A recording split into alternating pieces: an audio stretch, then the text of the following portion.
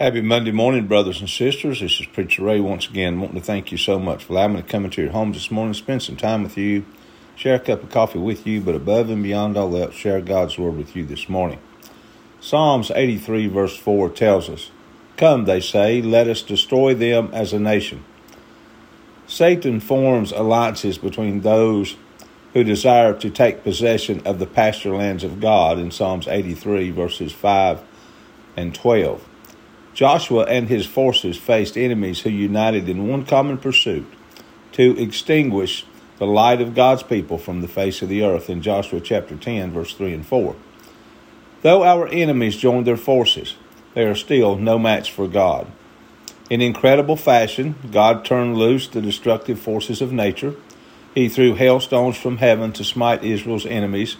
Then, as though the enemy could have escaped such destruction, God also was willing to actually stop the sun and moon for almost an entire day to give enough light for Israel to pursue the fleeing armies in Joshua chapter 10, verses 11 through 14.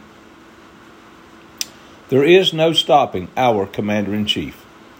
The Lord will make our enemies like tumbleweed in Psalms 83, verse 13. A tumbleweed flies so fast that it only touches the ground occasionally. Pursue your enemies, though they have declared war on God. They are no match for his anger. Remember, he is the Most High over all the earth, in verse number 18. Daily reading scriptures, Joshua chapter 9, verse 3 through chapter 10, verse 43, Psalms 83, verses 1 through 18, Proverbs 13, verse 4, Luke chapter 16, verse 19 through chapter 17, verse 10. Thank you so much for joining in with me this morning. Jesus loves you, and I love you. Thank you.